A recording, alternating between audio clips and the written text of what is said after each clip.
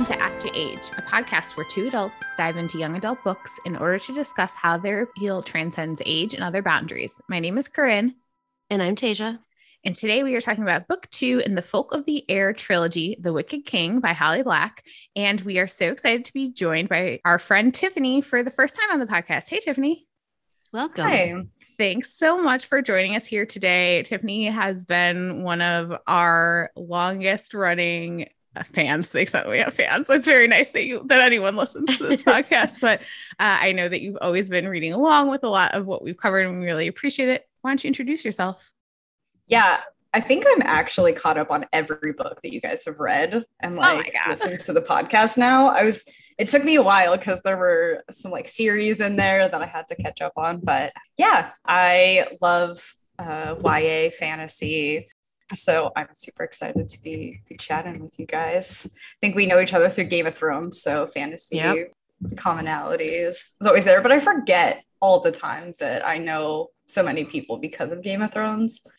Yeah, if you're diving into this podcast or the first time you never listened to our intro episode, which don't listen to our intro episode, I think if I went back and listen to it, I'd be very embarrassed. I can't handle the cringe. The cringe is off the charts.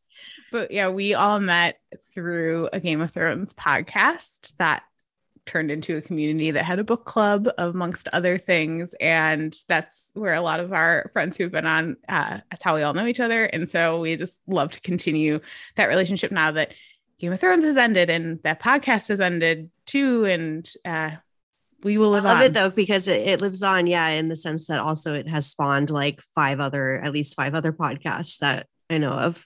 Exactly. And Tiffany, you are starting a podcast soon, right? Although with someone outside of that community, but still we're very excited for you if you want to plug that. It's a TV recap analysis podcast for the TV show Fargo. We'll probably cover the movie too. But I'm just starting that. We'll be releasing weekly. The podcast is called Fargon Conclusion. So if you want to hear our thoughts on the interesting ways in which people can get murdered for doing different crimes. Yeah. Excellent. That's very exciting. I really love particularly the first season of Fargo. I still have not seen it. I'll have to watch. I've actually watched all of season 2 because they're standalone seasons. And my partner, who is his best friend, is going to be my co-host. And he talked my partner into watching the whole first season, but I missed it. So I'm like, okay, I'll catch up with you guys in season 2. And then I loved it so much that I'm like, all right, we'll talk about it. Excellent. So kind of going back and forth. All right. Well, before we got started here today too, Tiffany was sharing with us to get us in the mood a ton of great Jordan fan art. So I'm super excited to talk about this book. I think this is when we're really starting to ratchet up the peak Juden Carden. Obviously, I think a lot of the peak is in the third book, but this is just really good simmering tension in this book. So I'm super excited to talk about it. But before we dive into that, what is everyone obsessing over this week? Tasia? I did just think of something. Oh, okay. Because Tasia has written Tasia has written in the notes, I got nothing, fam, which is great. The problem when we do this week to week is that we don't really have a ton of time for anything else. So yeah, it's basically just this and the things I've already talked about, which is another ongoing series that I'm reading. So I'm not going to talk about it every single week. But I guess if there is anything new, it is, or somewhat new, the new House of the Dragon teaser dropped. And since we were talking about our Game of Thrones connection, it's funny because after the disappointment of the final season and the final episode in particular, it was I was ready to kind of wash my hands of Game of Thrones, not entirely, I still do rewatches and stuff, but it wasn't my entire personality anymore. And that teaser dropped and I'm right back in. I'm ready to go. I'm ready to make this show my entire personality again. So yeah, that's that. It was funny. Last week I was editing the episode for the first book in this series, and I noticed that there were not one or two, but 3 Game of Thrones references that I think I personally made. And I think I texted you, Tasia, I'm the power of the House of the Dragon 1-minute teaser trailer, because I'm already making multiple Song of Ice and Fire references. Friend of the pod, Colby, said something like, what did he say? It was like, I'm ready for this toxic relationship to come back. It does look really good though. I'm really excited about that. I feel like I'm gonna wait. I'm not sure if I'm ready to get myself hurt again. I don't know. Are the wigs better? No, they might be worse. They might be worse. Okay. Tiffany, though, it looks like you have an actual obsession. Not to diminish you, Tasha. Tiffany has something here. This was a couple weeks ago, and so I'm lucky in that I'm like just guesting, but I can pull from the archives a little. Yeah. But this is the Mistborn Saga by Brandon Sanderson. I picked this one in particular because it gives me a lot of like the Folk of the Air vibes in that we have a murder girlfriend. We have a simping like boyfriend, husband, monarch type person. And it's this girl, Vin, she joins a bunch of thieves to basically kind of like overthrow the government, and then they're in charge and they have to figure out how to deal with it. And so there's a nice found family that also feels like kind of the court of the shadows. And so I was getting a lot of those vibes when I was reading it, and even more so on reread of this series. I've already had that book on my shelf for like a few months, planning to read it, but I think you just moved it up the list. I was so surprised how much I liked it. I was kind of expecting like, I don't know, like white male author. Oh, is this going to be like a Game of Thrones, like redux kind of thing? And but you're not going to understand what made Game of Thrones interesting. You're just going to include a bunch of like abuse of women and stuff like that. But this was so much better than I expected. And I was very, very pleased with the main characters, a woman who is like, kind of a like feral, murder girlfriend, but she still likes balls and likes getting dressed up, and she's allowed to like explore romance. There are balls, which is immediately like, all right, I'm in.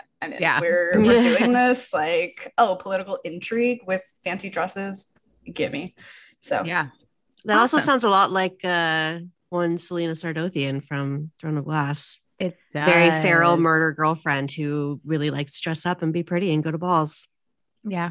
I'm like that you said you weren't going to talk about the continuing series that you're reading, but you did just bring Throne of Glass in. It has my feelings. Dug into my brain and it's there now. So thank you very much. How many books are there in the Mistborn saga to date? I read 3 there. It looks like there's a second trilogy that like takes place in the same world. They're kind of like built together. But I think it's like a huge like time jump. I haven't read it yet. I'm actually going to read a different trilogy by Brandon Sanderson next, and then maybe we'll circle back. So got it. Cool. I feel like I've seen a lot of it on Bookstagram these days too. So it's having a resurgence or surgence or that's not a word. But I feel like I've seen it a lot of places lately. So that sounds very interesting. I did have a chance to squeeze in 2 books this week too. And I guess that works as an obsession because I just like couldn't put them down. They were both the second books in planned trilogies of books that I read earlier this year. So one of them was The Gilded Cage, which is the sequel to The Prison Healer by Lynette Noni, which is a book I think I talked about on this podcast that I just kind of blew me away that I read earlier this summer. And the second book was good. I enjoyed it. It was not quite as like mind-blowing to me as the first one was, but second book in the trilogy introduced some new characters that I would die for. So I mean, like, I was into it. And I could not put it down because I think her writing is just really propulsive and sucks you in. And I just wanted to know what happened, and kind of leading up to a big moment at the end that like the writing was on the wall the whole book. And I was just kind of watching like, oh no, it's coming, but like, I don't want it to come. And then it came, and then I was devastated. So I guess I was obsessed with that. And then the real surprise of the week though was Kingdom of the Cursed, which is the sequel, the second book in the trilogy of by Carrie Maniscalco. Oh yes, Maniscalco. Thank you. I did look up YouTube pronunciation guides to that, and I did it wrong. So she wrote Kingdom of the Wicked, which came out last fall. I read it earlier this year, and I kind of took like Bookstagram by Storm and like BookTok by Storm, I think the main love interest is one of the princes of hell. In this world, they are named after they embody the seven deadly sins. So he's Wrath, Prince of Wrath. And, a lot of people were really into Wrath. And I thought the first book was fine. I was not particularly excited one way or the other for the sequel, but it was so good. Like, I would die for either of the characters now. Like, I love Wrath so much. He might be one of my favorite book boyfriends of the year. I really have no idea what's going on in this world plot wise. Could not tell you. Don't know. But I also do not care. Like, there's maybe a few too many balls in the air going on in this like world building. And it's too much. But that's not what I'm there for. It's very much an antagonistic kind of enemies to lovers story. The flirting, the tension, the banter in this story was just chef's kiss. So good. There was a gala. She kept like giving us everything that we wanted. Like, I was reading it along with friend of the pod, Jessie, and every page I would text her, be like, oh my God, read this. We just kept saying Carrie loves us and wants us to be happy. And that's what she gave us with this book. It was so fun. And it ended on like a really, not really a cliffhanger, but it was like mean to the reader. I say that with love. And I just like, it was just such a fun surprise for me because I was just kind of ambivalent on the first one. So that was really, really exciting. I totally am all in on like people being obsessed with Wrath now. I'm very like, I've been dying to read this. Some people on Book Talk got, arcs of it and have been talking about it for months. And I've just been dying because I did like the first one. I mean, I really like Wrath and Amelia. So I'm like, like you said, the plot stuff is not that consequential to me. I'm like very in on their relationship now or the development of it. So I don't have time to read it yet. So I've been putting off buying it, but then I bought it yesterday because I have no self-control. So it is now sitting on my shelf and staring at me. I mean, I hope I didn't overhype it, but I feel like I couldn't. Like, it's just everything that was there is just what we like. It was like catnip. It was just very enjoyable. I mean, the plot of the series is somewhat compelling. Amelia is a witch and she has a twin who's murdered in the first book. And so she summons a demon, Prince from Hell, Wrath, to find out what happened to her sister. And then the second book continues that journey. So it's definitely like very interesting. It's set in Italy. So there's really, really good food descriptions. And then her family owns a restaurant. So so they're like constantly cooking. All in there. And there's really great fashion descriptions too. So it's a beautifully lush, rich world. And I just can't tell if it's just not super well plotted and executed, or if I just don't care and I'm not paying any attention because that's not what I'm there for. And what I will say too is I think that Kerri Maniscalco's teasing and leading up to this book was like a very well executed campaign because she shared just enough to make me excited. And she like actually surpassed what she teased compared to, I don't know how much we talked about it on this podcast. I know I talked about it as an obsession at one point, the From Blood and Ash series by Jennifer L. Armentrout. I'm still mad at like book 3 because she teased so much and then didn't deliver like anything that I wanted. It was all a tease. Yeah, it was all a tease. So I think that is part of why I liked it so much, because I was like, I'm not going to be hurt again like I was. And she just blew me away. So it was really fun. I still think it's really interesting that she's making the transition from like the first book was very, billed as young adult. And she was very clear after that before, in the months leading up to the release of Kingdom of the Curse, that she was moving away from that and going into new adult and classifying Kingdom of the Curse as new adult and being very clear that there was going to be a lot more sexiness going on, a lot more spice. So obviously that in itself was a very, very smart campaign to get people to pre-order the book and be excited about it because, Wrath. Yeah, just Google like Wrath fan art. And there's one that she like officially commissioned. So it's like canon of what he looks like. It's astounding. All right. Well, not mean to go down. Like that this path. was an extra long intro. It was an extra long. That's all right. We're chatting. It's fun. Yeah. I like it. This is what it looks like, listeners, like all of mine and Tasia's off-air conversations. So you're getting an insight into that here today. special bonus for you all. All right. Well, on that note, then let's dive into this book. Wait, before we do though, I'm also gonna again blame Tiffany for sharing all of the sexy June Carden art with us before we get started, because now I'm just like hyped, like I'm ready. That's true. Tiffany, this was your fault. Yeah. So you put us in that mindset, and we're here now. We can't leave. There's too much good fan art to not take a moment to. There really is. Yeah, and like we said, this fandom I think has the best fan art out there. So there's so many cool like concepts that I feel like people run with that is just super fun. Totally. Before we get started here, just a general disclaimer about this episode. Well, we promised that we would be covering this series spoiler free so you could read along with it. We just want to be upfront about this book in particular, because we are going to be very candid about the ending of this book. We are not going to be talking about anything that comes in the third book, but we are going to be using things that happen in this book to discuss the ending of this book, which is kind of a big, shocking ending. So obviously our understanding of this book is informed by our knowledge of the entire series. But that said, we are going to be looking just specifically at this book and what it sets forth for you. So again, we're just going to be really candid about the ending. I'm not sure that I consider it a spoiler because, again, we're talking about everything that is in this book. But if you'd like to kind of go into book 3 totally fresh without parsing through the ending in any great detail, maybe save this episode and then come back to it at a later time. Alrighty, Tasia, you are tasked with our book summary here today, which I pulled from a website that I forget the name of and I cannot cite the source of. So that's that. 5 months after the Cruel Prince ended, Jude is now worrying that her time to control Carden is almost at an end. She has commanded him to never hurt her, but he might be able to work his way around that. Locke asks to become Master of Revels, and Carden agrees. Prince Baelken sends Carden a letter asking him to see him in prison. Jude goes in Carden's place, but Baelken won't tell her anything. A prisoner grabs Jude and tells her that she knew Jude's mother and her secrets. Jude takes a prison guard called Volciber back to the Court of Shadows because he's loyal to Baelken. Volciber reveals that Queen Orla of the Undersea has been sending messages to Baelken. Taryn asks Jude to attend her wedding and the sisters make up.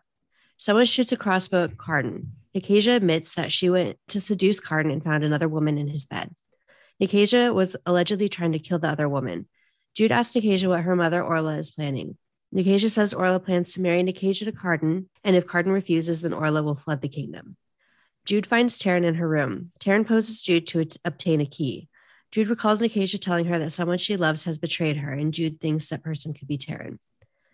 Taryn asks Jude to speak to Carden about Locke. Taryn doesn't like that Locke is now Master of Revels because he'll be gone a lot and she'll miss him. She's also worried he'll cause trouble. Some of Orla's people arrive and tell Carden to marry Nicasia or else. Carden wants to discuss this with the council. Carden asks for Nicasia to be brought to the council meeting. Carden says that he will not marry Nicasia and threatens to imprison her if Orla threatens him again. The woman who confronted Jude in the prison is Carden's mother, Lady Asha. Jude decides to use her as a pawn in her schemes. Maddox suggests using Oak as bait during Taryn's wedding. Jude ultimately agrees. Jude asks Carden to seduce Nicasia for information. Carden gets angry with her, and then they spend the night together. Carden gets information on Orla and her plan to attack during Taryn's wedding. Jude threatens Locke for his antics at the party. She says if he tries to undermine her again, she'll kill him. Jude goes to meet with her siblings and Heather at Maddox's house, but she is attacked on the way. She fights her attackers off and arrives at the house. Jude commands Carden not to be alone to protect him. Maddox hears this and now knows that she is able to command the king. At the wedding, Jude realizes Locke was the one who attacked her. Ghost betrays Jude and allows her to be taken to the Undersea, where Orla is hosting Baelken, who she broke out of prison. Jude is tortured while in the Undersea and pretends to be glamored. Thinking she's under their control, Orla and Baelken order her to kill Carden. A month later, Jude is taken back to the land after Carden negotiated for her. Jude tells Carden about everything she has learned. Carden kisses Jude in front of everyone. Jude tastes the poison on his lips. Baelken tries to tell everyone that Jude poisoned the king using the poison he gave her as proof. Jude reveals that the glamour hasn't been working. She tells the crowd that Carden is just drunk. After getting the antidote from Baelken, Jude kills him in a duel. Jude gets back to Cardan's room and realizes that Taryn has been there impersonating her again. Cardan says that Taryn, as Jude, said that Maddox needed to be released from his vow to Cardan. Cardan reveals that he wanted to prove to Jude that he could be trusted to make good decisions when he's not under her command. Cardan asks to be released from his own vow to Jude, and in exchange he will marry her and make her queen. Jude agrees to this. Orla demands justice for Baelken's death. Cardan creates an island in the middle of the sea to prove that he could eliminate the sea if Orla continues to threaten him. Cardan banishes Jude from the fairy realm for killing Baelken. Jude tries to claim that she is now queen, but no one but Cardan knew about that. Jude goes to live with Vivian Oak in the human realm. Jude starts to plan how to get back to the fairy realm. Dun, dun, dun. Ta-da! So much plot. It is so plotty, and I actually trimmed that down a ton. And I think that's what's kind of a little hard about recapping this series, because part of the what's so exciting about it and why we love it is the plot. Like it's very integral to the story, and it's all the machinations and the scheming is really fun to read, but yeah, just make it hard to summarize. But I do like this book for all the plotting stuff, and why I think I like it most is how it all affects Cardan. So maybe that's the place where we can start today, because I feel like this is not that the first book like didn't feature Cardan a lot, but I feel like this feels like a Cardan book to me, because his journey and his arc in this book feels a little more complete to me than Jude's does. And he feels like a more complete person. Like all I also think this book, like, I don't know, it shows more of the trend lines from Cardan's growth in the first book as well. Like you notice it more once you kind of get to know him in this book. And it's like, oh, that makes sense. And I really, like Cardan here. For many reasons. We're all very into Cardan, but like, I totally agree. You know, we get the reveal in the first book that his brother has been beating him, and his brother obviously is not a good dude. And we get more of that here, but like the stuff we get from Cardan's backstory in this book is just really deeply upsetting to me, and it hurts me. You know, that moment where Jude in the king's chambers finds these little, like, almost like crystal memory orbs. Yeah. And there's the memory of like baby Cardan just like wanting attention and not getting it from his mother until he is awful. And so you see him learning that habit where he realizes that good behavior isn't appreciated, isn't acknowledged, but his bad behavior is. And that's the only time anyone pays attention to him. Like his mother gives him affection after he's been terrible. And later he talks about his relationship with his father.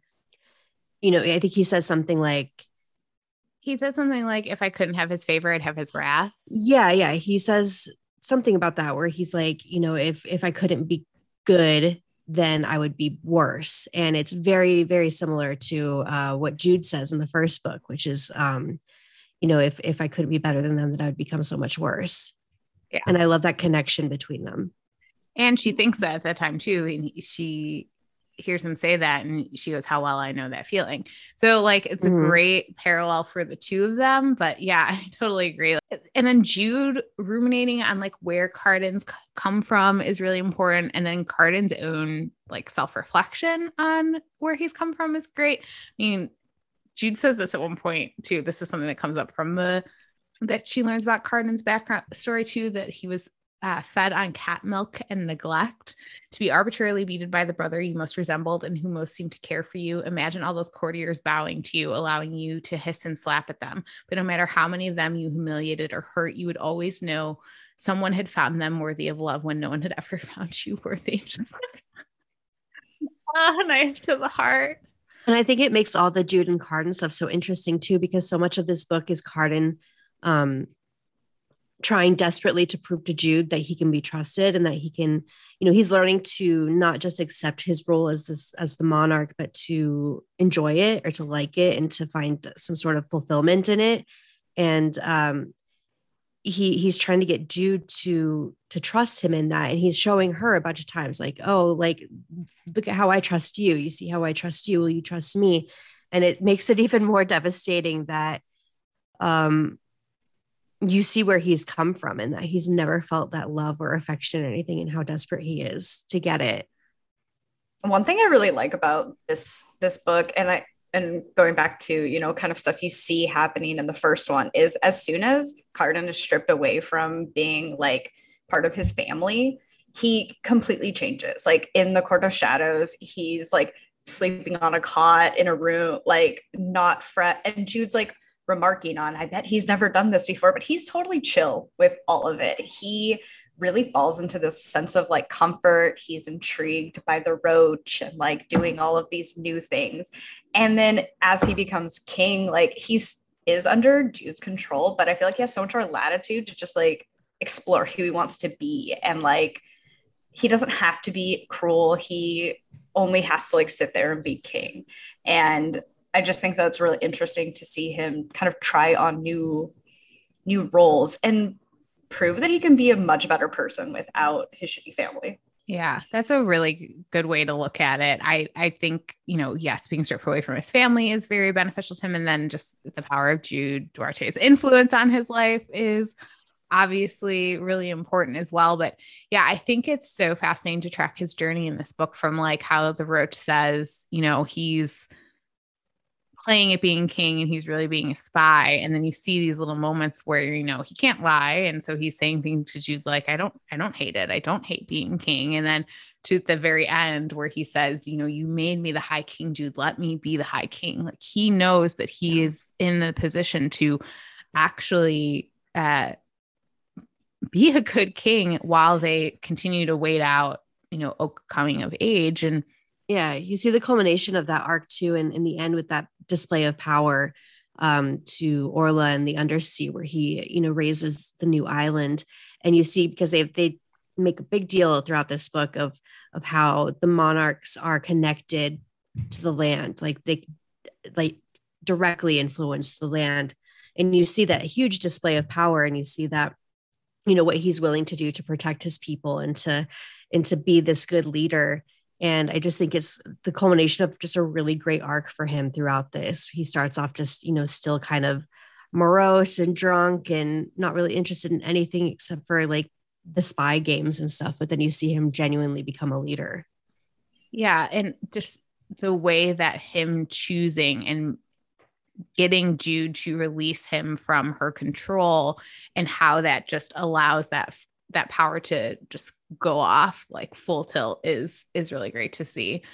One of the things too that I really like, and I think one of the things we kind of talked about last week too, is how people sometimes have a hard time connecting to Cardan because of how awful he is to Jude in book one. And what I really like in this book too is this moment of reflection from Cardan. They're talking about, you know, their families, their upbringings, questions that they might have. And he says, why am I the way I am? There are no real answers, Jude. Why was I cruel to folk? Why was I awful to you? Because I could be, because I liked it. Because for a moment when I was at my worst, I felt powerful. And most of the time I felt powerless, despite being a prince and the son of the High King of Fairy. And what I like about that moment is it's not really an apology from Cardan, but what I like was what he says, that, you know, there are no real answers. He's not excusing himself for what he did. And Jude is the one afterwards goes, those sound like answers to me. You know, there are reasons why he was the way he is, but he's not letting himself off the hook. And I think that that's really important. He has enough self-reflection in that moment to say like, yeah, no, that was terrible. And I was terrible, and really nothing excuses it. And so for Jude to have spent 2 books with him and learn more about why he is the way he is, and seeing how much he does care about certain things and how he is turning out to be a good king, for her to say, no, that's your past. That's where you've come from. I love that like moment of kind of growth for both of them. I also love that moment. Like, it's not a direct apology or anything for the way that he's treated her, but in that proposal scene where he's like, I wasn't kind, Jude, not to many people, not to you. I wasn't sure if I wanted you or if I wanted you gone from my sight, so I would stop feeling as I did, which made me even more unkind. But when you were gone, truly gone beneath the waves, I hated myself as I never have before. And it's just, yeah, Corinne's face. You can't see it, but it just melted down. There was a whole journey. Yeah, I think that this is better than an apology, honestly, because he is acknowledging the bad behavior. He's not making any excuses for it at all. And he's at this point already shown that he's behaving differently. So like he's saying, I was a shit. has proved that he's better and done all of these things to kind of repair that relationship. And it's just, I don't know. I really appreciate that. And like in Enemies to Lovers, you know, there's so much of like, oh, it's all a misunderstanding, or, you know, I kind of get annoyed with the Faysand of like Rhysand just being like, everything I did to you was for you, because it's a little cheap compared to like, yeah, I was actually kind of shitty, and like I'm better now. That's a really good point. Yeah, no, that's a friend of the pod, Jenna, who was on our episode last week, always brings this up with regards to the book The Hating Game, which I'm going to like briefly spoil. So like fast forward a second here if you are not interested in being spoiled for that book, but it's billed as one of the best like enemies to lovers stories, called The Hating Game. You think they hate each other. And it's I love this book. It's a great book. But the end, the reveal is how much he loved her the whole time. He literally paints the walls the color of her eyes in his bedroom. It's like, that's not enemies to lovers. Like, no, like it's not a misunderstanding. It's not like one person hiding their feelings the whole time. Like, as we said last week, these two, Cardan and Jude, hate each other. And they have reasons to hate each other. If Cardan does have feelings for her and is attracted to her, he still hates her through most of that. Yeah. I mean, the first time I read this series, I was pretty put off by Cardan's actions. Like, I was not really able to like overcome them so quickly. And it really took this book, I think, to really be all in on it. Even though obviously I felt similarly. Yeah. The vibes are there, but I was just like, he does all of these, like the thing that really sticks with me is him tearing the wings off of the fairy boy. That got me too. So cruel. And he has those smaller moments with Jude. And I think the reveal that he does, like, he's obsessed with her and he likes her, it doesn't absolve him. It just makes it more complicated than we initially thought. Yeah. But that's what makes moments then like, okay, we have that moment in the first book, which is very distressing to read. But then we have moments in this book where he like actually sits and listens to the two fairy dealing with like, what is it? The harp or the lute, I think. The lute. Yes. Yeah, lyre. And he actually listens to them, and he is annoyed that at this like petty squabble that they've brought before the king, but he doesn't. And Jude kind of looks at it like, like, look at him. He's actually... And he finds a fair solution. Yeah. So again, I think that's what makes Cardan's journey so fascinating. I think it's what for me makes it a very compelling arc for him across the series. It's not done yet, but like the growth and development and never excusing why he was the way that he was, it means a lot. And again, we get other little moments here too of seeing how he really is a good king. Even when he's under Jude's command, he doesn't even fight at all on her, making him declare that they can't glamour mortals into service, like all of this stuff that he's doing. And he's not really giving her a lot of pushback because he knows that she's making the right decisions. And I love this. He says this to her about when she was in the undersea. While you were gone, I had to make a great many decisions. And so much of what I did right was imagining you beside me, Jude, giving me a bunch of ridiculous orders that I nonetheless obeyed. So like he is embodying her to be the king.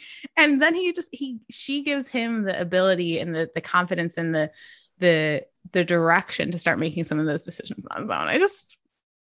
I also feel like between the two of them, like Cardan always kind of like acts like he gets why Jude doesn't like him. Like I feel like another reform mean person would be like, why don't you trust me now? But I feel like Cardan gets it and he's like, I'm just gonna let you come to me. I'm just gonna be like I'm going to let you give me commands, and in time you'll trust me, and I'm not going to push it. Like, I get it. He knows what role he plays in Jude's life, right. To that point. Yeah. And that's what makes all the conversations about trust at the end of this book so compelling too, because he's the one who's extending that olive branch, and he's the one who's saying, look, like, I do trust you. I mean, we'll talk about Taryn in a minute here, but like, he's poisoned and he's like tired and he's sick when Taryn comes in. But Taryn's also wearing those earrings, which I feel like plays a role in Cardan not recognizing her. But because of the way he sees Jude. Yeah. It's like, yeah. That's a very good point. But when he says she didn't have to command me, Jude, she didn't have to use any magic. I trust you. I trusted you. It's just like, it's such a good combination of character growth and the connection between Jude and Cardan, but also all the plotting and scheming here. Like, it's just a perfect like storm of all of that coming together. And it just means a lot in that moment because you get betrayal from Taryn and you get Cardan being like, I'm doing things because I trust you and I want you to trust me too. He goes on to say, if Taryn had given me a command, I would have known it wasn't you, but I was sick and tired and didn't want to refuse you. I didn't even ask why, Jude. I wanted to show you that you could trust me. That you didn't need to give me orders for me to do things. I wanted to show you that I believed you'd thought it all through, but that's no way to rule. And it's not even really trust when someone can order you to do it anyway. And so like, that's just a great foundation for marriage. I think like you're putting your cards on the table. You're talking about trust in a really like healthy and mature way. I'm obsessed with this book. Can we talk about the scene at the wedding where like they have already had their sexy moment, and to me it seems like Cardan is hoping that he is going to maybe spend the night with Jude at the wedding. And Jude is like, I forbid you to like spend the night alone. Better yet, get guards. And then he's like, a veritable orgy. But he seems like kind of excited about the idea. And then as soon as it becomes clear that, she wants to keep her distance and she's going to command him, I think the line is like, he seems like he was like a bit by the unexpectedness of getting an order now. Like, yeah. Because it was a cute bantery moment between them, and then she, I can just feel the expectation, in Cardan of like, ooh, let's do more of that, and then her giving him this command, and just kind of shutting him down. And I just really love like trust as the kind of ongoing theme throughout this book. Like we get from the beginning, Jude's repeated, like, someone you trust has already betrayed you, and it informs so many decisions that she makes and so much of what she does. And then you have Cardan, on the other hand, trying so hard to be somebody that's worth trusting, that Jude can trust, and showing that he can trust her. And then having that all culminate in the end with him thinking that they've reached this place where he can be like, even at the wedding scene, and he's going like, look, I can't lie. I'm telling you right now, like we'll get married. We'll do this, and then you'll be the queen. And then having it, when he banishes her, him thinking like, oh, isn't this fun? Like we're pulling the sheet over everybody's eyes. Like they don't even know that we're married. You can just come right back and I can fulfill my duties to the undersea by, quote unquote, punishing Jude for killing Balkan. And, he thinks he can have his cake and eat it too, because he thinks that they have reached this place of like mutual trust. But Jude has been she's so primed for betrayal because of everything that's happened throughout this book. And because of that running theme of somebody you love will betray you, that it just doesn't work. So just having all of that work that both of them are doing throughout this and have it culminate in that, it's really good. It's devastating, but it's really good. It's really well done. Like what I think is interesting, obviously this book is like a huge cliffhanger, and Tasia you read these in real time. Mm-hmm. So you had to wait. Yeah, it was fucking awful. But I think there is a lot of like, it sounds like from what you've told me and what Jesse has told me, that there was a lot of fun theorizing online, and like pretty soon thereafter, it's like you go back and read it once the shock wears off, and it's very, very clear. So that's why I don't think it's a spoiler to talk about like, clearly Cardan is like, yeah, I mean, I think I was trusting of Cardan the whole time I was reading it. Yeah. Literally after I finished this book, before I started the next one, because I read them while they were out, so I was doing back to back, you and Jess were like, look at the language of what he says, and it's like, okay, like it was out there, it's there. Mm-hmm. Well, yeah, in the next book they call it a riddle, and I just like, I don't even think it's that clever. Like, yeah, it's not really, really obvious. It's not like, I feel like a riddle has to rhyme a little or something. Yeah, this is just like him giving a punishment with a really obvious like out. Yeah. And there is that scene where she thinks he looks at me for a long moment, but his gaze is mild as though he's expecting me to be fine with exile. It's like, because he is, because this is an exile. Yeah, no, exactly. And so I think that's what makes this really interesting and why I think, we don't view it as a spoiler to like, but yeah, no, I think that everything is very clearly there on the page. And what is very shocking for Jude is exactly what you said, Tayshia. The fact that betrayal has been running through this entire book from the beginning. We have Nicatia telling her someone you love has already betrayed you. We get Ghost's betrayal, which is devastating. I quite frankly forgot about it and was so mad when I got to it again. I was like, you gotta be kidding me. And then so she's Taryn primed again. for this at the end. She's totally primed for it. And I think, she's learned so much and thought so much about how Cardan can't lie. Cardan can't lie.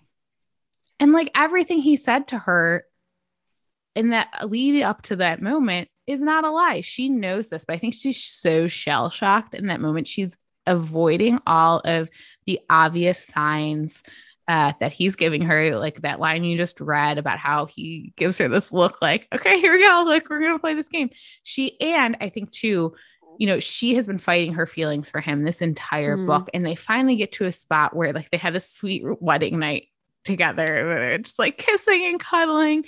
And like, that's the thing about loving someone, right? Like, especially someone that you've had a lot of trust issues with and a lot of hate issues with. It makes a moment like that, like you're primed for her interpreting it the wrong way. I mean, she says it like during the wedding scene where she's like, maybe I can finally allow myself to love him. And then something like that happens. Of course, she's going to immediately think like, what have I done? I'm an idiot, for trusting him. So, I mean, I do not blame her in the least for taking it that way. I think in her position, I would have also taken it that way. Well, what hurts the most to me is when she says, but I'm the queen. And everyone laughs at her, including Cardan. Like, I can't even reread that scene. I'm like, I have to skip over it. It just hurts to the core. Because the whole time I was thinking, there's a way out. They're like, Cardan isn't really doing this. But then when that happens, I'm like, I don't even know what like, can she just come back? Like, will people believe her? Like, because they all just laughed at her and it hurts. She does note that there's like a pause, like he laughs a beat later than everyone else because he's playing the role. He's doing what he has to do at that point. It just it hurts. I know it does. Well, and Tayshia, I think you talked about this too with me off air, and I think you noted in the notes about like how Cardan makes the choice to marry her then. Because the writing's on the wall. He knows this is coming. Right. He knows she probably did just kill Balkan.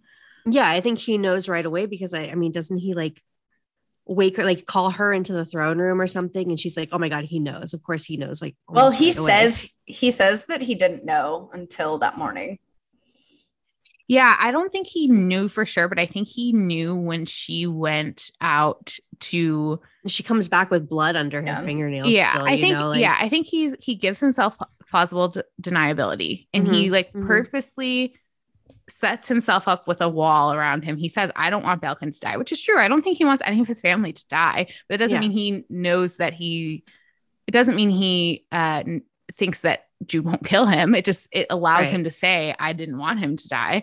And then I think too, in the morning, what's really telling. So like wedding day morning, the guards come and they're like, you need to come in right away. And he's so droll about it. He's just like, Queen of the Underseas, she's here demanding justice for her ambassador. And he goes, I just bet she is. Like, he is just very like chill about the whole thing. And he doesn't bat an eyelash. And obviously Jude has a lot of moral conflict about killing. And we see that throughout the book. So she feels upset that she did it, even though she knew she had to in that moment. And so like all of this is compounding in her mind. But if you just stop as an outside observer, like we are, and look at Cardan's reaction, he's just so blasé about the whole thing. Like, obviously he's fine. He's chill, Jude, but like, it's hard. And it really is from his perspective. It's a master stroke. It's like such a good strategy here to like, he suspects that Jude has killed his brother. He knows that the Undersea is going to throw an absolute shit fit about it.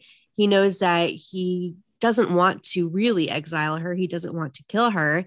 And he doesn't want to have to marry Nicasia. So like, this is just a really smart thing to do. Marry her, pretend to exile her, you get to have your cake and eat it too. I think I'm going to disagree. I think that it's mostly about their like relationship to each other. I don't know. I just think it's more motivated. Maybe he does have some idea, but I think that it's like him truly wanting, like he feels like this is the ultimate way to get you to trust him. I do think that like there's an element of that there to it. Like he wouldn't be doing it unless he actually genuinely wanted to, but I think the timing of it is about a protection thing.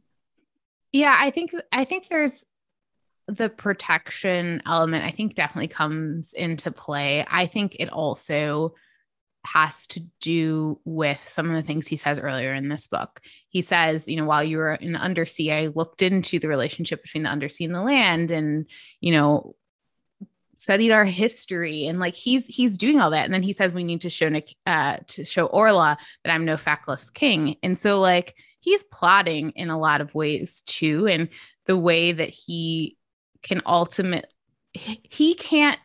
do what he needs to do as king under Jude's thumb. Like that's a fact. And that has nothing to do with their relationship. Like, but that doesn't mean he doesn't want her to trust him for his own selfish personal reasons. Like he's in love with this girl. Like he wants to have her trust him. So I think there's definitely multiple different things going on here. So he has to marry her to like, and have her relinquish her command over him. I think he does want to protect her too. But also obviously he's a simp and he's all in. So that's what makes it so juicy and so fascinating. Like there's so many things going on there at the end. And yeah, I like it a lot. And I mean, which makes it good because then there is the question of like, did he really exile her? Because there needs to be that question in the reader's minds. Yeah. And we didn't talk about the language of the banishment, like what he says at that time. It's like, but he banishes her until the crown says that she can come back. And like, she's the crown now. I mean, it's very, again, as non-biased readers who aren't in that situation, it's easy for us, I think, pretty well immediately to look at it and say like, that's right there. Like there's that. That's what the words are. And again, the benefit of having like however long between books, I'm sure was helpful in like people parsing that out. But yeah, no, it still is like a super shocking ending. I know. But yeah, it is a super shocking ending. It is. I'm just more forgiving of Jude for reacting the way she does and thinking she's been banished because like she just really has every reason to doubt everything that she goes through. And so I get it. I get why she thinks the worst of him in that moment. And I also like how this was seeded in the beginning too, because at some point Jude thinks about how marriage is unusual among the rulers of Faerie because once a ruler, one remains a ruler until death or abdication. And really you read the end of this book and you just need to go read these words again, death or abdication. She is neither dead nor has she abdicated. So yeah, she is still ruler. Yeah. Yeah, no, it's all the pieces are there if we want to put them together after the fact. But again, she's got blinders on. Yeah. It's an emotional moment. Naturally, like, you react. Jude is very reactive in general. So, but like, just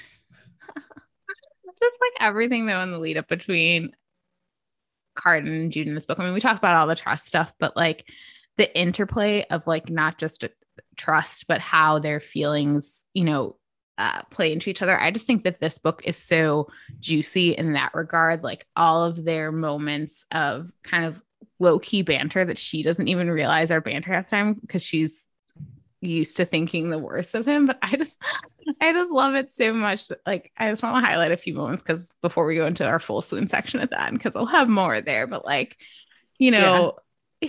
when they're talking about like the command she gives him after he's made High King. And he's just so like, yeah, I know you're going to command me. He's like, she goes, you're never to deny me an audience or give an order to keep me from your side. And he goes, why soever would I want you to leave my side? And she thinks he's being sarcastic, but it's like, the boy cannot lie. Like he literally wants you by his side at all time. And I love when he says this too, just made me laugh aloud.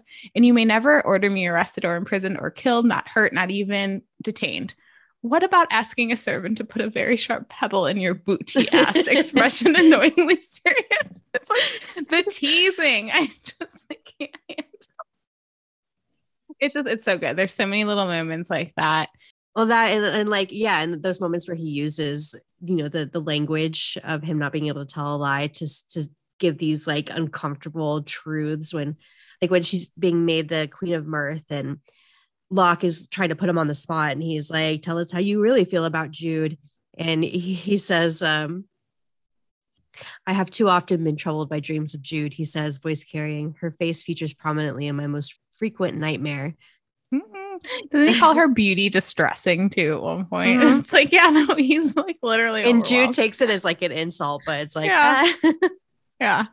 And just like Cardan being turned on every time Jude tells him he hates her or she hates him. Oh my God. That running line throughout this book is so much every time. That whole like say it again whenever she says I hate you. It's a lot. A very low-key moment too that I love is the door knocker at Hall calling Jude my princess lady, and she's like, no, I'm not. She's like, the door knocker's like, I'm not really ever wrong. So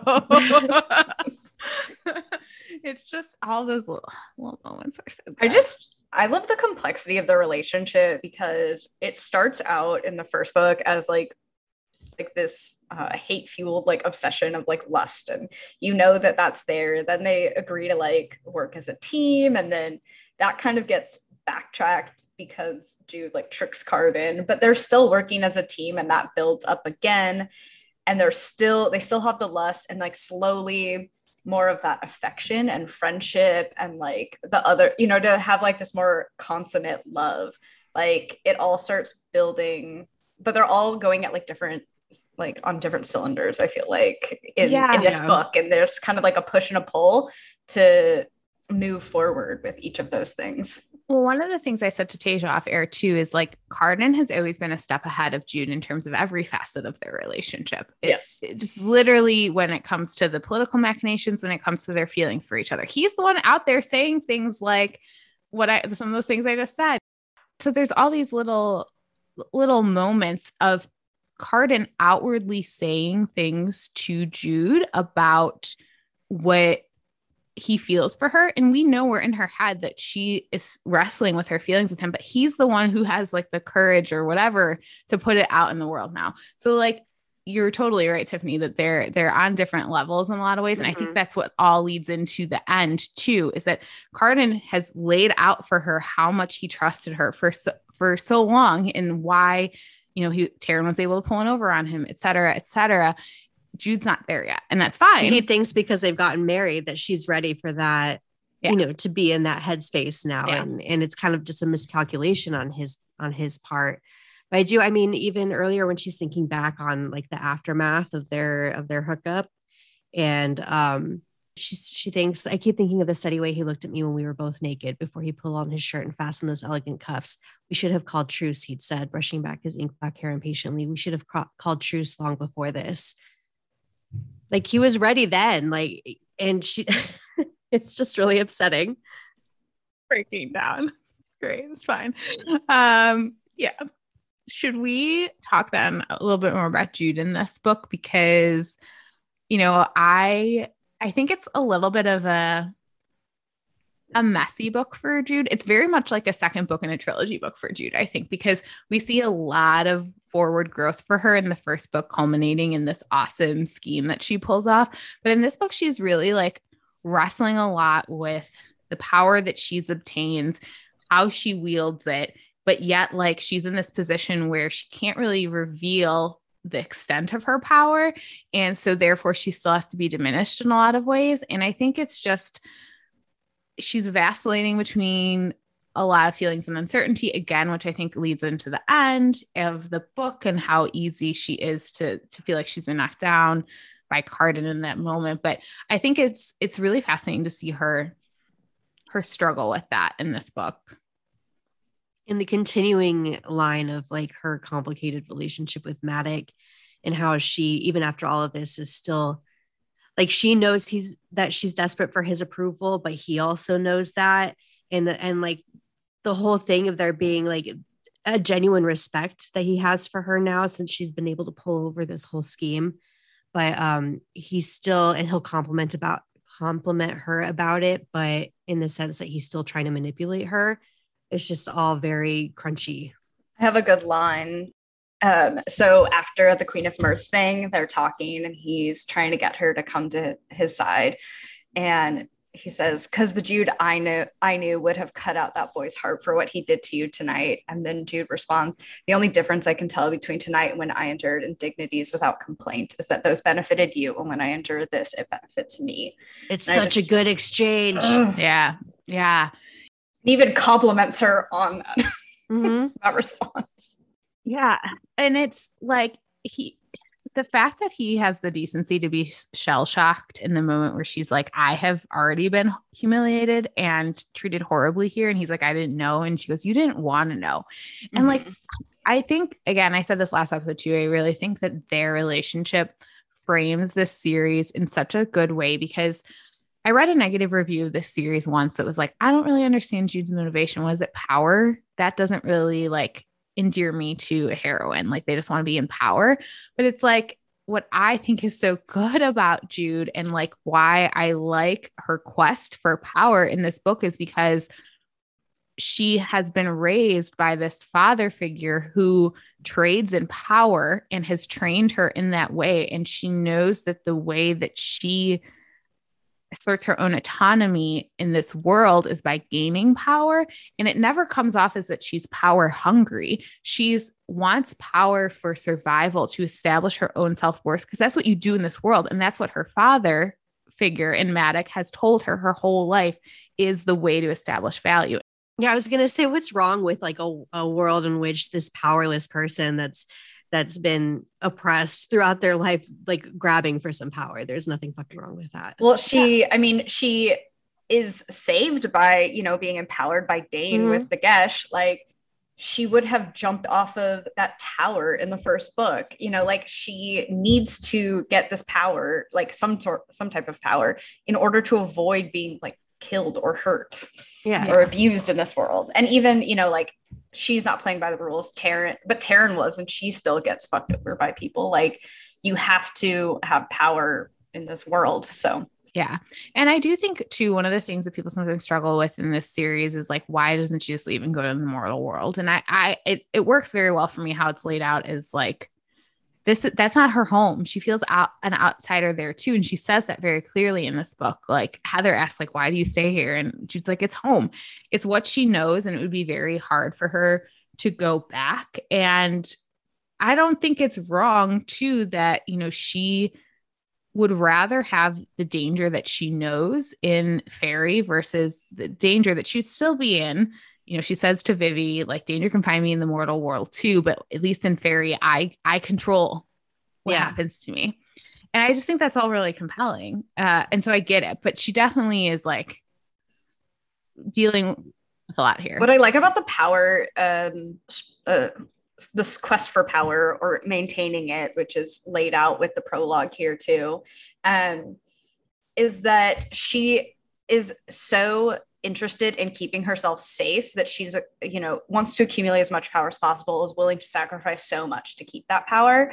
But at the end of the day, like she still has to let go of some of that power in order to be like happy and safe. And, like she can't just strong arm her way to that safety that she wants. She has to like let go of some of that power if she wants to be fulfilled in life. That's a really good way. It's a really great way to look at it. Yeah. I mean, and that really makes her development by the end of this book, rewarding in a lot of ways, because she's willing to give up her power regarding to marry him. It's just try not to melt down again. But what I do really like about Jude in this book too is the way that we see her like really just starting to play the game really well, though, even though she has a lot of self-doubts. Like her teasing information out of Nicasia multiple times here is so well done. And I like the way, like, even though Cardan's mother, Lady Asha, is like, here, I have all this information about your mother. She's like she gets too much satisfaction in the telling. I'll have the information from her without so many bargains. She's playing the game and she's doing well, and I like it. Even when she's held prisoner, she's just like, okay, here's my plan. I'm going to get this information while I can. And I'm like, girl, just survive. Like, yeah. Yeah. And so I'm just always impressed with Jude when she's like ready. Yeah. Even as she's pretending to be under a glamour too. And Pilkins like, now you know how it feels to be a prisoner. How is it to rot in a cell, to think you will die here? And she says, I don't know. I tell him I always knew I was getting out. I just fucking love her. I love her. Yeah. The undersea stuff is very, very hard to read. What I very much appreciate about Holly's writing is that she doesn't prolong the suffering. Like, she's there for a month, but we get just enough written on the page to realize what a shitty, awful month that was without having to read it page after page. Right. And I think what's really impressive about these books too is they are relatively short, which is, as I was saying to Tasia, really the only way we could be doing this series back to back to back like we have been is because these are like only 300 something pages books. They're very, very short, but they pack a punch and they pack so much in such a deft way. It's so well done. But yeah, the undersea part, I'm so proud of her and how she concocts this whole scheme. Girlfriend has to pretend she's sleeping on a feather bed with like 5 duvet covers, and and she knows she's on the floor. Like, I love the way she taunts Nicasia into like hurting her too. Like she knows that it's not going to end well, and she's like, I gotta say it anyway. Like, I gotta be an asshole. Yeah, I usually don't love like female characters like, you know, getting into it over a guy. It's just like, okay, but I think it's just really well done here. And I think there's enough. I think Nicasia's role is she's not just a jilted like ex of Cardan's, but she's the one who made choices that took her away from Cardan in the first place. And she has a very big political role to play. So it all feeds in really well. So that like when Jude's like, yeah, I kissed him a lot of times. Like it doesn't feel so like catty. There's a lot of there's a lot of depth behind it, but it still makes it like very fun and enjoyable for Jude to be like, yeah, he's into me. What of it? And I love that that's really like one of the only times that Jude embraces the fact that she and Cardan have this thing is to like throw it in Nicasia's face. It's like, I love that it's petty, but it's also like with a purpose, you know, like, yeah. That's petty with reason. Like she needs to get info, you know, she needs to taunt Nicasia enough to get information from her, and you know, cherry on top, she has to be petty while she does it. That's gonna be like a new like t-shirt for me, or like my own personal slogan, petty with a purpose. I love the one line where she tries to get Jude to tell her like why Cardan gave her the position. Just like, I kissed him and then I threatened to like do it some more. And her response is just like outrage at it. It's so good. One moment too that's like chilling, but I'm also like, damn, Jude, like respect, where she takes all of her stuffed animals and lines them up next to her and then burns them all. She goes, I'm no longer a child and I don't need comfort. It's like, oh shit, like she's turned a corner here. No going back to baby Jude from the mortal world. And I love it for her. She's a bad bitch. R.I.P. to the stuffies. R.I.P. And I'm sad. That would make me really sad if some of my childhood stuffed animals were. At least keep the snake one. Yeah, Mr. Hiss. That was a funny name. It made me laugh. I guess then the last real big thing we have to talk about is Taran and Locke. Like, wah. God. Like, last week, when Jenna was here, Jenna was like, you know, I like Locke. Like he's playing games, but they're not really hurting anyone. And then it's like, this book really takes a turn in that regard. I mean, like the audacity of this man. I have that too in all cap, the audacity of this man. Yeah, like trying to kill Jude the night before his wedding and then having the audacity to further go on and steal her present and give it to Taran himself. See, I had the audacity for Taran asking for Jude to come to the wedding and then being like, hey, Jude, my husband is being shitty. Can you do something about this? Like, excuse you, you chose this person at great expense to your sister. Like, Locke and Taran deserve each other. Truly deserve each other. Yeah. I love in that moment, though, Jude thinks to herself, like, I have bigger problems than this. can't be protecting you. When she confronts Locke and she's like, you're going to keep faith with Taryn once you're wed. If you want to take other lovers, she better be with you when you do it. And she better be into it. If it's not fun for everyone, it's not happening. And I do kind of love that moment for like consensual polyamory or nothing at all, babe. Our girl. I love the like, I will make time for you. And then when she breaks into his house and she tells him to sit down and then just like kicks the chair out from underneath him. Like, so right when again with the petty with a purpose. Yeah. It's just, it's so good. But then like his whole, like, I don't understand.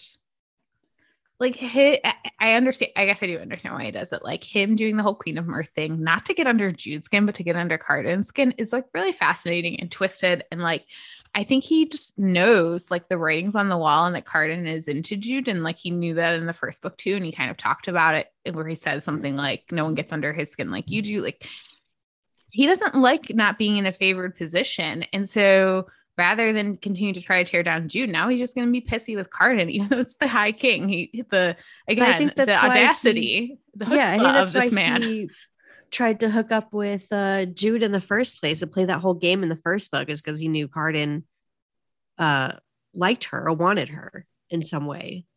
Yeah, so it's just fuck you, Locke. I just fuck them both. That the whole Queen of Mirth scene is really hard to read, but also like the way Jude just it's like, well, gotta go with it here. And again, as she says to Maddox, like this benefits me. Like I'm going along with this for reasons that benefit me. And sorry, you're uncomfortable, but like that's not your concern anymore. And yeah, it's really fascinating. I do like that one exchange too with Taryn and Jude, where she talks about how she feels like she's the hero of her own story with Locke. And what does Jude say something in response? I could point out that Taryn seems to be the one making up the story, casting Locke in the role of the protagonist and herself as the romantic interest who disappears when she's not on the page. I just wrote oop because that's exactly what's happening. But also I wrote to Taryn, you're not the hero of your own story, but it's cute that you try. And I guess like in one respect, good for you for like, again, pulling one over on your sister for your own power play, whatever like self-validation you want by like becoming Maddox's pet. You know, I guess good for you, but like you're not the hero of my story, Taryn. Yeah. Just the fact that she cares less about her own twin sister than she does literally anybody else in this world. And I feel so bad because there's that moment where Jude like is kind of suspicious of her for a second, but then she thinks, I am ashamed of those thoughts. I don't want to think of her the way I have to think about everyone else. She is my twin and I missed her and I hope she would come, and now she has. And I just find it so upsetting because like, trust your instincts, man. Like your sister fucking sucks. And it really sucks that you have to mistrust your sister in such a way, but like, you know, that's just who she is. She's a shitty person. This is where I kind of start to struggle with a little bit of the writing, because I feel like Jude is like lets Taryn off the hook way too easily, and not even in like an in character kind of way, that she's just like going out of her way to make sure that like Taryn doesn't have an upset on the night before her wedding, or even like threatening Locke or getting Cardan to like keep Locke on his best behavior. Like she's going so far out of her way after such a huge betrayal that like, and she's not even doing anything to really like make up for that. She's like, oh, I'll make you some clothes. Like that's not something that's going to redeem you from this betrayal. And it continues to like, I feel like even in the next book, Taryn just keeps getting let off the hook and put back into like a sister role that isn't as interesting as like maybe Jude retaliating on Taryn or like them continuing to like be at odds with each other, or I don't know.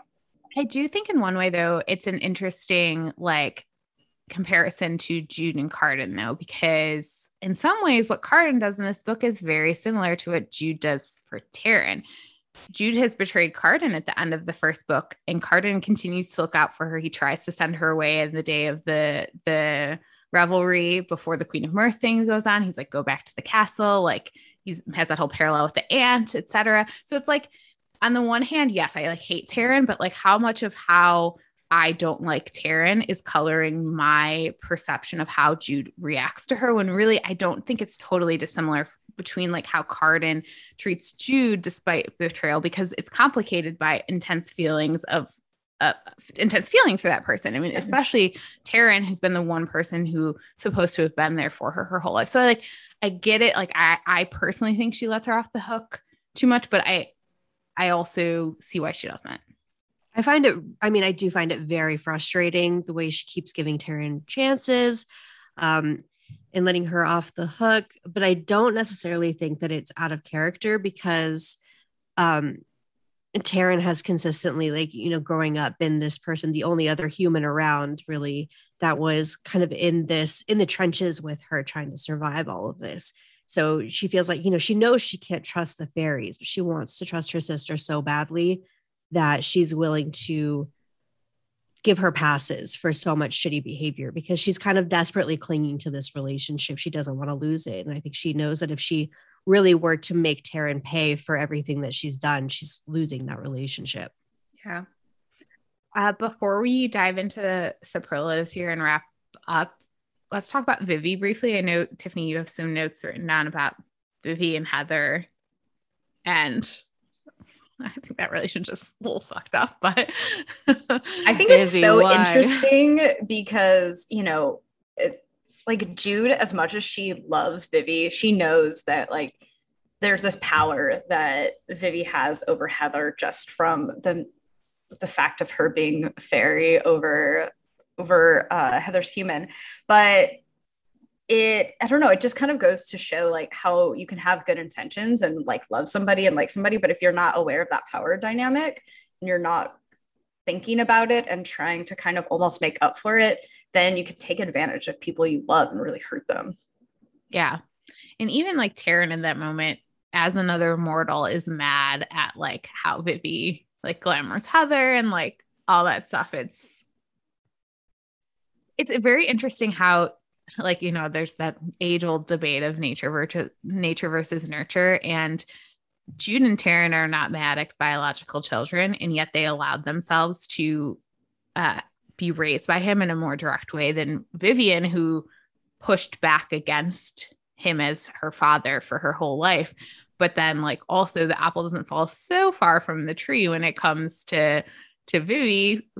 That's her dad, for better or worse. And like, she displays a lot of some of the things that Maddox does sometimes. So like, I do find it interesting that like Vivi, the one who most hates fairy and wants to get away from it and wants to live amongst the humans, is also, you know, by her nature, like you said, the one that is the most like them. Yeah. Yeah. Just she can't help it.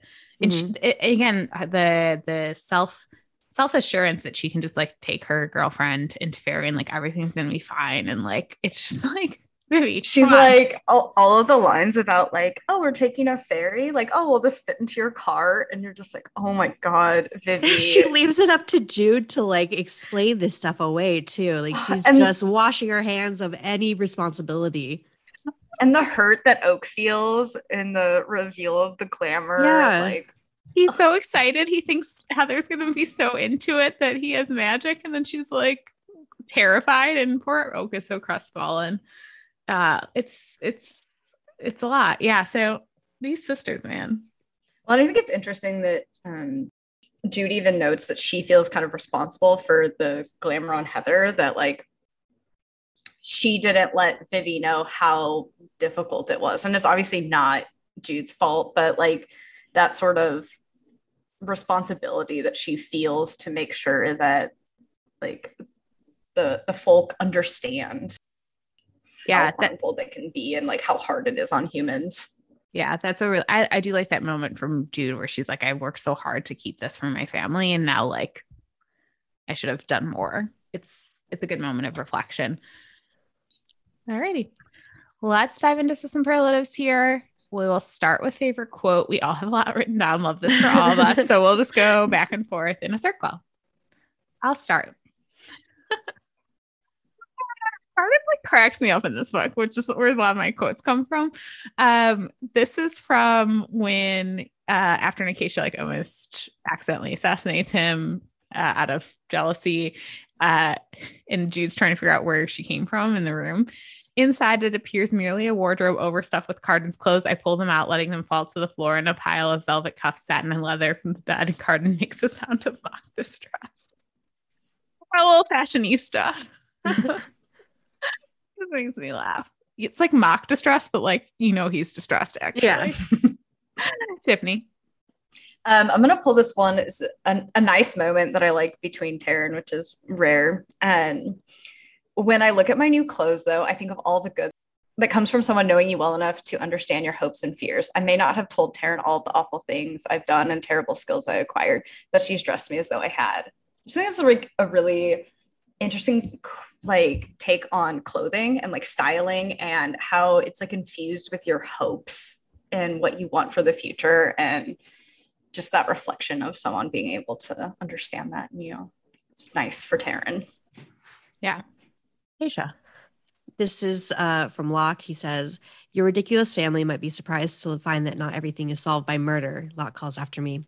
We would be surprised to find that, I call back. Love those moments from Sass from Jude. So good. Again, this is a continuation after Cardan sets fire to his rooms and there's the assassination attempt. They go back to Jude's room for safekeeping. Sure, Jude. Sure. And Cardan goes, where do you really sleep here? Perhaps you ought to set fire to your rooms as well. Bitch, Cardan. He's such a bitch. I love him. But I love the scene when Dulcamara comes to visit Jude, and she says, you're a good little murderer. Mm-hmm. She is. It's our girl. Tasia. It seems I have a singular taste for women who threaten me. That's from Cardan, obviously. Love that for him and also for me. Totally. I do also love in that moment that's after Nicatia, again, is wielding this weapon that she should not be, but he says how he thinks it was maybe Jude, but then he realized Jude wouldn't have missed. Respect. Okay. This, again, I picked only funny Cardan ones apparently here today. This is when he's been poisoned and he is kind of in and out of it, but he says something pithy to Jude and she goes, glad you're up to mocking. I hope it's the last thing about me to go. Priorities. Me too, babe.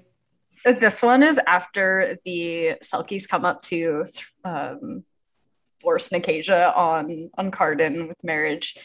And he says, I have no bit of doggerel to send back, my own fault for not having a seneschal that can double as my court poet, but I will be sure to crumple up some paper and drop it into the water when I do. Again, Cardan being a bitch, and they eat it up. Tasia. This is from Cardan. Sorry, I love this one. The three of you have one solution to every problem: murder. No key fits every lock. Card gives us all a stern look, holding up a long-fingered hand with my stolen ruby ring still on the finger. Someone tries to betray the High King, murder. Someone gives you a harsh look, murder. Someone disrespects you, murder. Someone ruins your laundry, murder. It's just him scolding the whole Court of Shadows. And the Court of Shadows, like, it's very Matthias. Yeah. It's very Matthias. Good one. I don't have anyone. I don't have any other ones. So Tiffany. When during the Queen of Mirth scene, and Jude is just like lying to everyone's face. That's her only option. She says, if the insult to me is pointing out that I am mortal, then this is my riposte. I live here too, and I know the rules. Yeah, that's good. It's a good moment. And then do you have one more there? Will you dance with me? For I find you every bit as beautiful as you find me. And Cardan responds, I'd be delighted. I love that it's meant to be an insult, but it's also like not. Yeah. AKA the entire their entire relationship. She's just so furious. And he's like, yeah, let's dance together. All right. Favorite character and favorite character arc. For me, my favorite arc is Cardan's, for the reason we talked about. I just think like he goes a long way in this book and it's really great to see. And I have to say he's my favorite character too. It's just like, it's enough. I mean, I literally melted down about 5 times today on this podcast talking about him. So there can be no other choice. Tiffany. So I cheated and I said Jordan. I think if you put the names together, it counts as one character, right? We cheat constantly. Don't worry about it. Yeah. But I think that the way that the arc of them specifically kind of finding like a safe space, like making a safe space for the other to like let their guards down and like let go of their defense mechanisms is just so, I love to see the way that they grow into each other. Yeah, the moments where Jude thinks like how she just wishes she could like go to him and like melt down is really nice to read. Yeah, same. Nothing more to add.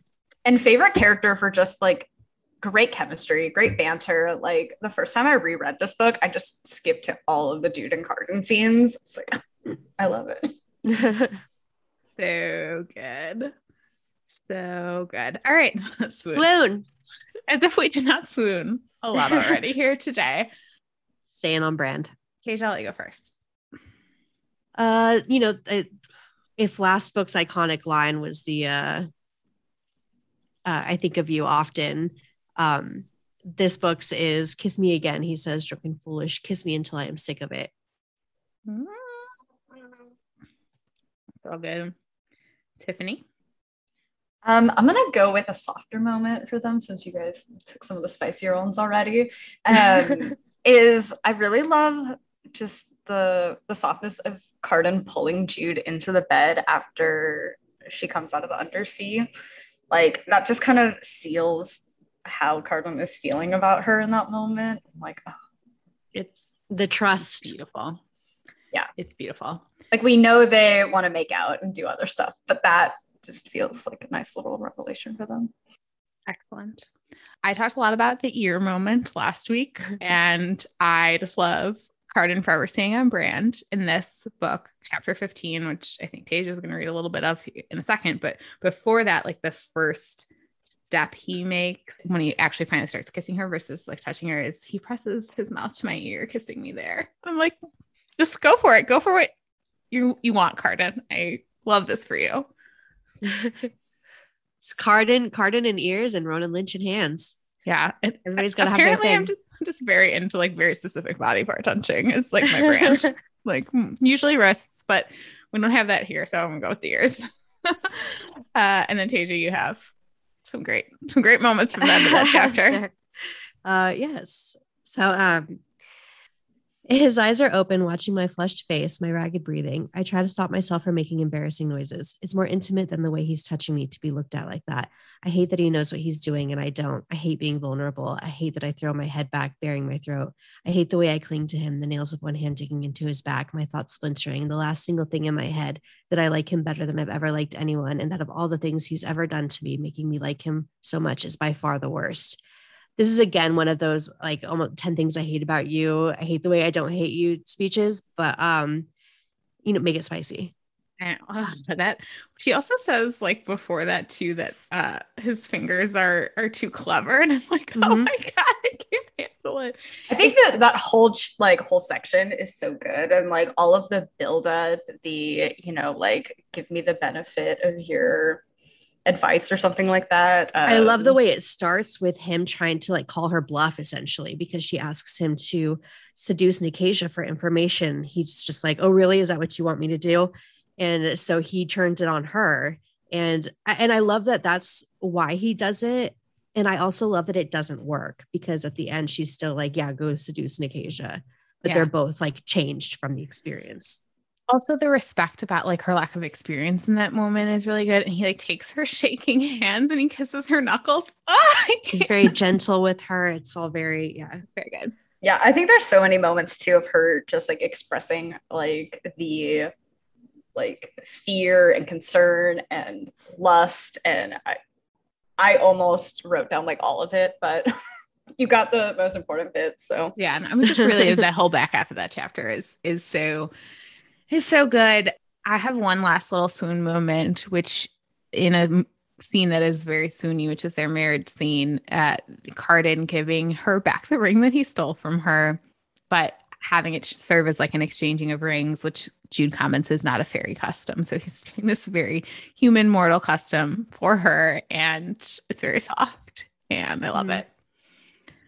Then Tasia, you have Another great moment. Okay. And this is kind of expanding on Tiffany, your swoon moment. This is the full scene. Bilkin and Orla are planning your murder, I say, flustered. Yes, he says lazily. So why did I wake up at all? I am awkwardly conscious of his physicality, of the moment when he was half awake and pulled me against him. Because I am difficult to charm, I say. That makes him give a soft laugh. He reaches out and touches my hair, traces the hollow of my cheekbone. I could have told my brother that, he says, with the softness in his voice I am utterly unprepared for. Soft. So soft. It's so soft. I love it so much. I also do think in that moment too, where he's like, yeah, they're trying to kill me. Like, I know that. I think it all just goes to show kind of some of the things we were saying right about the end. Like, he knows Balkan probably is going to have to be taken out here. Like, this is not going to, even though he says murder is your only answer, I think he obviously knows the writing's on the wall in that regard, but he's unbothered by it because Jude's coming to his bed at night. I just, it's a lot. Yeah, Swoony book. Spoiler section.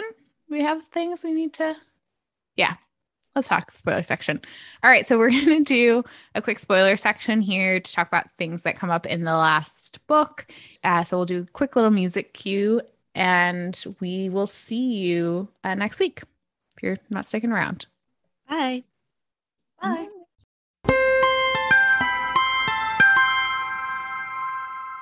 So I think, like, when we talked a lot about the ending, I do think it is frustrating then to read Queen of Nothing, even though I understand it for how long it takes Jude. She like doesn't ever figure it out. That is frustrating. I will say that. Like, she still sneaks back into Fairy and like never quite gets there. The length of time I think is frustrating. Yeah.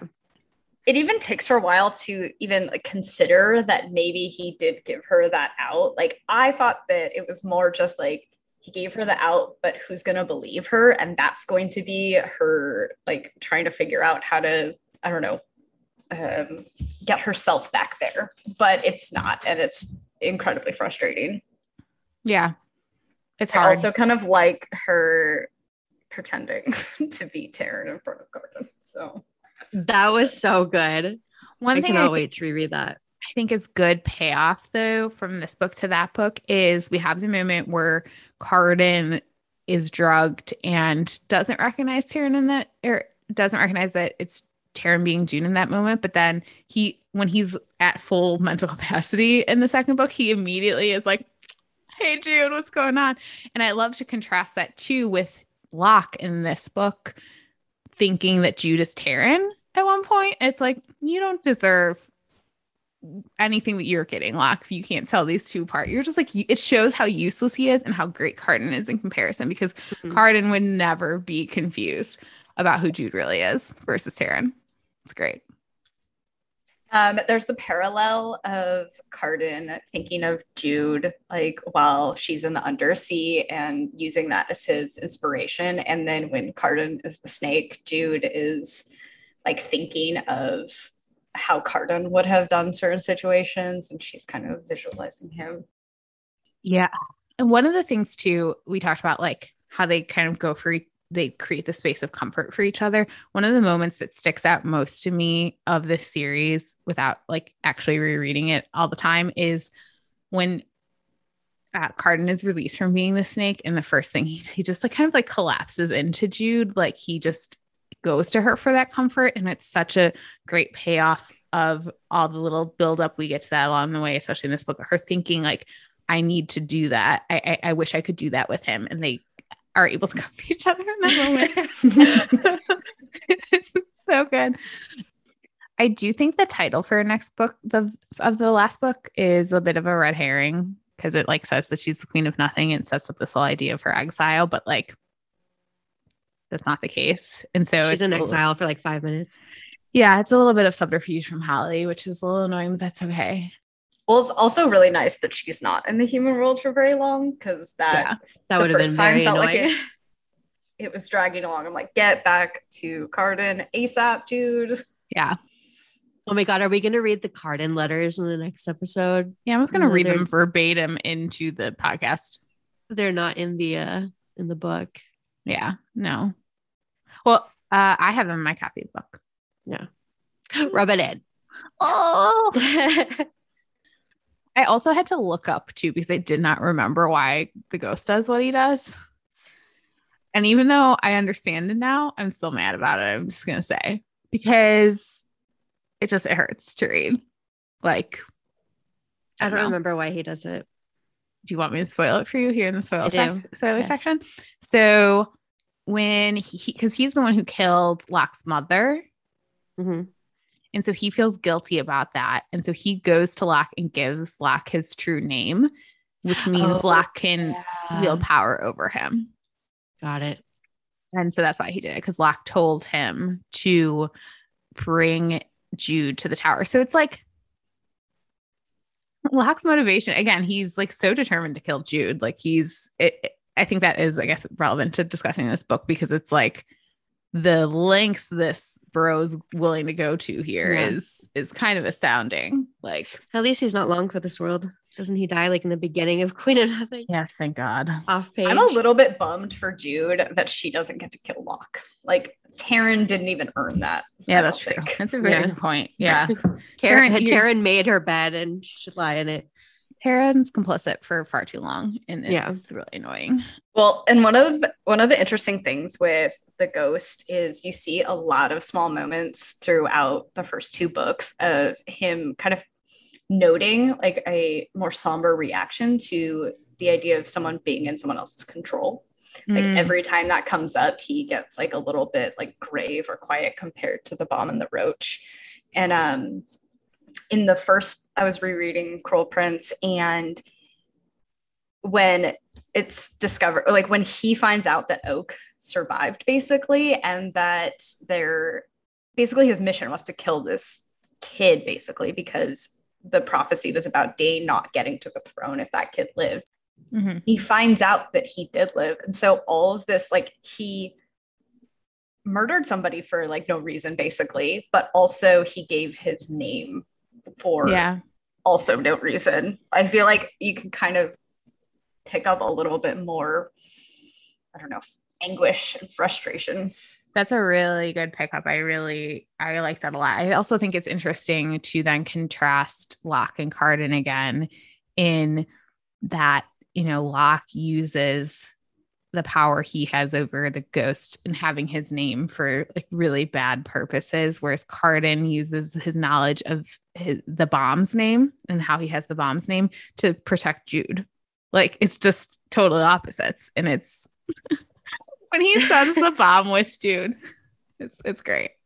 There's a lot of low-key good moments in this book. But that said, I think we talked about a lot of really good stuff in this book, like thematically, and you guys both pointed out things that I hadn't thought about before. And I really liked this book. I think in terms of second books in a trilogy, I think it's one of the stronger ones of things that, you know, we've even covered on this podcast, or like a lot of times people are like, oh, this is such a second book, and they always feel kind of like hopeless or maybe just filler. And I don't feel like that was this book at all. I really like this book. I think it's as strong as the rest of the series. And I think it's my favorite of the trilogy. So I'm very happy with your choice in inviting me on this particular episode. Perfect. No, it's a really good book. And I think it's where the series kicks in for a lot of people too, because you're getting explanation for why Cardan is the way he is. And you're just learning more. And it's more, you know, a lot of the palace intrigue in the first book is at the end, after the assassination attempts and the coups and all of that. Whereas this book, it's like constantly like mental warfare on many levels, and fascinating. Good work, Holly. I enjoyed it. Tiffany, thank you so much for coming on. It's been a long time coming. I'm so glad that you were here today. You are welcome to come back at any time. We would love to have you again in the future. Before we go, is there a way that our listeners can connect with you online in your podcast that's coming? Yeah. On Twitter, you can find me at TEAFlow. My Instagram, I think, is t.flow, and my podcast, Far Gone Conclusion, which should be in all streaming devices soon here. Excellent. Tasia, where can listeners connect with you online? You can find me on Instagram and Twitter at Ragey Cakes. You can find me on Instagram at Rin_reads. And you can find the podcast on Instagram and Twitter at ActiAge. You could also shoot us an email if you'd like at actiagepod@gmail.com. And on that note, we would like to just briefly read a great listener email that we got. We are reading this with her permission. It just thrills us to hear from listeners. And so thank you, Susan, for sending this in. Tasia, you have it. Yeah. Tasia and Corinne, I just discovered your podcast this week and I'm just so happy. I thought I was the only human older than 29 who is obsessed with Ronan Lynch, and I just want to cry knowing I'm not. I've also read TRC several times, but the insights that you share are so good. I'm only on your first Blue Lily Lily Blue episode, but I'm looking forward to listening to all the series that you cover because I'm also obsessed with Snowbaz and Jordan and anything written by Leigh Bardugo. I'm really excited to listen to the Mr. Impossible episode because I cannot bring myself to reread it. I have been living in constant anxiety over Ronan Lynch since May. Side note, same. There is so much more I'd like to say, but like Henry Chang, my native language is thought, and I cannot adequately express how much I love this podcast. Thank you times a million. I only wish I could discuss these books with you in person. Thank you so much, Susan. And, retweet all of that. We know what it's like to have to be out there in the world, not having people to talk about all this stuff with. So we are so happy you found us. Yes. And we love hearing from listeners. We love to hear from more, not just because it like stirs our ego, which I'm a Leo. I'm allowed to say that. Like I like the self-aggrandizing, but it's just really nice to hear. Like we know people are listening. We know because we see our download stats, but it's just nice to hear from people who aren't like within our circle of friends. I mean, thank you, Tiffany, for like listening to our podcast, but like just nice to hear from other people. And this is a lot of work and we love doing it, but it means a lot to hear from other people that they're enjoying it. So thank you, Susan.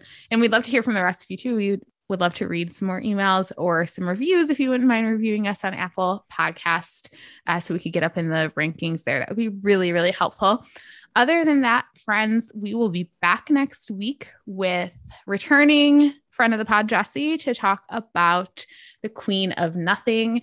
And we won't be wrapping up the series at that time because we are going to do one quick little episode after that on the Carden novella.